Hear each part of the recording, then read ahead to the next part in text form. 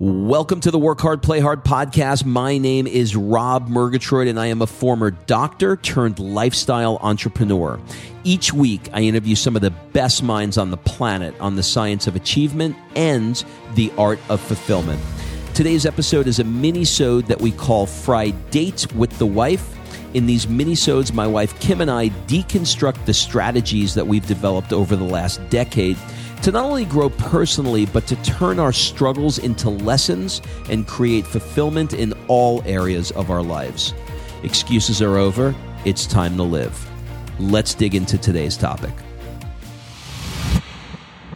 Guess what time it is, everybody? It is Fri-Date with the Wife. That means that the one, the only, the lovely, and the talented Kimberly Murgatroyd is in the house. Kimberly, say yo. Yo. So we are going to give you some tips, tricks, tactics, strategies, things that are useful to us working together, living together, raising a kid together. It's like we're always freaking together. To get her is like I like to say. To get her. So we're going to talk about a few different things today. The first of which is going to be don't live a freaking Groundhog Day life. So what do we mean we don't want to live Groundhog's Day? What is Groundhog's Day to you, and how do you prevent yourself from living it? Well, Groundhog Day, if you remember the movie with, I think it was Bill Murray, where every day he woke up and he had to relive the same exact day over and over and over again. So I think so many people fall into that trap of living that same day. They wake up, they brush their teeth, they go to work, they come home, they feed the kid, they, read the story, they go to bed, and they wake up and they do it all over again. There's not that fire, that American dream, I don't believe is alive in the general population. And I think it's so easy to fall into that trap and just living every day, the same exact way as you lived the day before. Have you ever felt yourself living Groundhog Day? Yeah, actually, you and I, a long time ago, like over a decade ago, we found ourselves in that trap, or at least I did. And you made a really good recommendation. You read The 4-Hour Workweek and you said, Tim Ferriss has this thing called the dream line. And I think we should do it and figure out what do we really want? Because you were just, clicking away, going to the office. I was just doing my job. And, it was literal repetition. Every day was the same. And we hadn't developed Jet Set Life yet. We weren't doing any extracurricular type activity. Extra curly activity. Yeah. So, you suggested the dream line, which for anyone, I highly recommend. It is all about finding out what do you want to have, be, and do within the next 6 months. So it's not like a vision board 10 years down the road. It is literally, what do you want now? From a practical standpoint, for those of you that don't know what the dream line is, let me just take a second and give you some tactics on how to use it. Like Kim alluded to, you want to write down what you want to have, be, or do. Very often, we set goals that are too far in the future. A lot of times I laugh with my friend Darren now about, what our 10-year plan looks like. Now, between the two of us, we don't make a 10-minute plan. But when we were 20, we had the 10-year plan. Of course, none of it came true. The dream line is designed to have some very high constraints, 6 months to a year at the absolute longest, to put enough pressure on you to be able to accomplish it and not be too far. So you're coming up with 3 categories. The first category is what do you want to have? And it might be a car. Let's use an Aston Martin DB9 or DB11 is probably what they're up to now. Is that what is on yours? That was pretty specific. Well, the reason why I use that is only because that's the example that he used in the 4-Hour Workweek. And it's a good example because the Aston is such a high ticket car, but in reality, you could probably get it. I don't know what the number is, but let's say let's call it. It's probably between $1,500 US and $2,000 US. So let's say $1,700 a month. So you write on your dream line, I want to have an Aston, and that's $1,700 a month. I want to be, and in Kim's case, maybe a dancer, right? So how much is it to be a dancer? Maybe it's $100 a month for a class. And what do you want to do? I want to take a trip to to, I don't know, the Grand Canyon, right? So the idea is that you come up with how much all of these things cost, and then you come up with a TMI, and a TMI stands for not too much information, I was going to say. but total monthly income.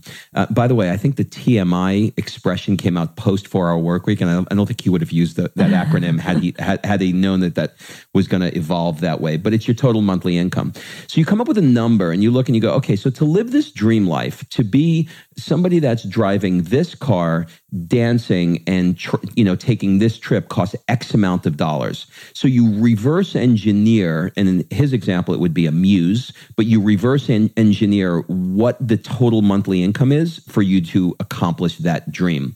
So circling back to Groundhog's Day, if you want to avoid Groundhog's Day, go to dreamline.com. You can even Google Jet Set Life and Dreamline, and you'll come up with our blog and the PDF that we created that will, give you the tools that you need to create your own. So if you're finding yourself living in Groundhog's Day, I strongly recommend it. Yeah, just think about that. If every 6 months you sat down with a glass of wine with your spouse and you both did this, how different would the next 6 months be if you just took action? And that's the other thing. You have to take action on these goals. Otherwise, they're just, dreams on a piece of paper. They're, you're not going to do anything with that. So sit with your spouse. If you like wine, have a glass of wine, whatever cocktail, something to chill you out, put some music on, get your brain flowing, and not in what you think you can do in the next 6 months, but what would light you up? What would be a dream and realistic enough that it is accomplished, like Rob said, and he gave really great detail on that. Really, really good. Now let's move on to the second area or the third area, whatever number we're on, which is the area of personal development. So did I skip something? Yeah. Well, so you skip stupid idea time because stupid idea time is huge for us. We love to play stupid idea time. And this is part of that dreaming together process. So if you're in a situation where you're like, I really wish that we X, where do you want to travel to? We need more money for our family. I really want to get in shape. Whatever, the big thing that's riding on your heart right now, sit down and play stupid idea time. And I don't know why everything we do involves a glass of wine, but it does. So, I think it gives you a less of a barrier. Listen, it's been around since Jesus, okay? There's a reason. Very few things last thousands of years. Yeah. There's a reason. There's a reason. So, for example, a few years ago, Rob and I found ourselves in kind of a rut, I would say. We were struggling to know what our future was going to look like. We had a baby on the way, and we were just kind of, we were in a pit, you know what I mean? And it just, everything seemed dark and our future didn't look so bright. And one night we sat down and we played stupid idea time. Actually, this was after I gave birth because there was one involved. So it definitely wasn't while I was pregnant. We played stupid idea time. We had some wine, a whiteboard, and stupid idea time is blue sky thinking. It is anything goes. Nothing you say is stupid. You can throw out any idea in the world. So Rob and I were like, what if we opened a foot massage parlor? Can you say parlor without it being creepy? Not really. No. You could be in 1800s though in the stagecoach. Yeah, there's that. We had real stupid ideas like opening up a coffee shop with dogs. It was like a joint venture doggy coffee shop. There was all kinds of things thrown out on the list. And what we really wanted to do was get out of our current brick and mortar business and into something that was more location independent, or at least allowed us to move to Southern California where we wanted to go, because we would have never, ever, ever made those decisions that truly impacted and changed our life without stupid idea time. Yeah, that came from it again. It's I don't know, it doesn't sound like I have an original. Did this one come from Seinfeld? No. This one came from. What is the show Tia Leone's in? Madam Secretary. They were sitting in the room and they were like, we're really stuck. We're trying to come up with this problem and they can't figure it out. And then, one of the main characters looks over at Madam Secretary and she goes, stupid idea time? And she goes, go for it. And then she came up with an idea. She goes, oh, let's do it. So it was like it gave that boardroom freedom to be an ass, to say something that may be viewed by everybody else as stupid, but when you create the parameter of stupid idea time, nobody could call it stupid because you called it stupid first. Well, okay, so let's talk about personal development. I am constantly consuming personal development, and I am not constantly putting that personal development into action. Some of it I do, some of it I don't. And Kim finds it, I'll speak for you, Kim finds it a little bit frustrating that I learn something but don't take action on it. And is there anybody listening right now who falls into that category? My wife is really interesting. She is into personal development and does personal development, but not at the level that I do, but 10X's me in implementation. Yeah. So, I mean, first off, I think you were the original person doing personal development because you've been doing it since you were like 9, which is 462 years ago. Yeah, me and Tony, I was 3 years old, and me and Tony Robbins were together jumping up and down in my living room. And I was taking his training when I was 3. But it's true. I mean, you actually turned me on to the world of personal development when we started dating. You know, you and I each had a previous marriage that went south. You did? Oh, that was a different podcast. You know, and we knew we wanted to have a really strong foundation. And so in that, I mean, how great of a guy is that, by the way, ladies? He wanted to do relationship personal development prior to us getting married. Like, it was important to him. Here's the thing I want to say about relationships and personal development, though. You need to do it together. And it is really difficult to be one part of a 2-person team and you're the only one doing the development in yourself, because you're going to grow and the other person is going to stay kind of where they are.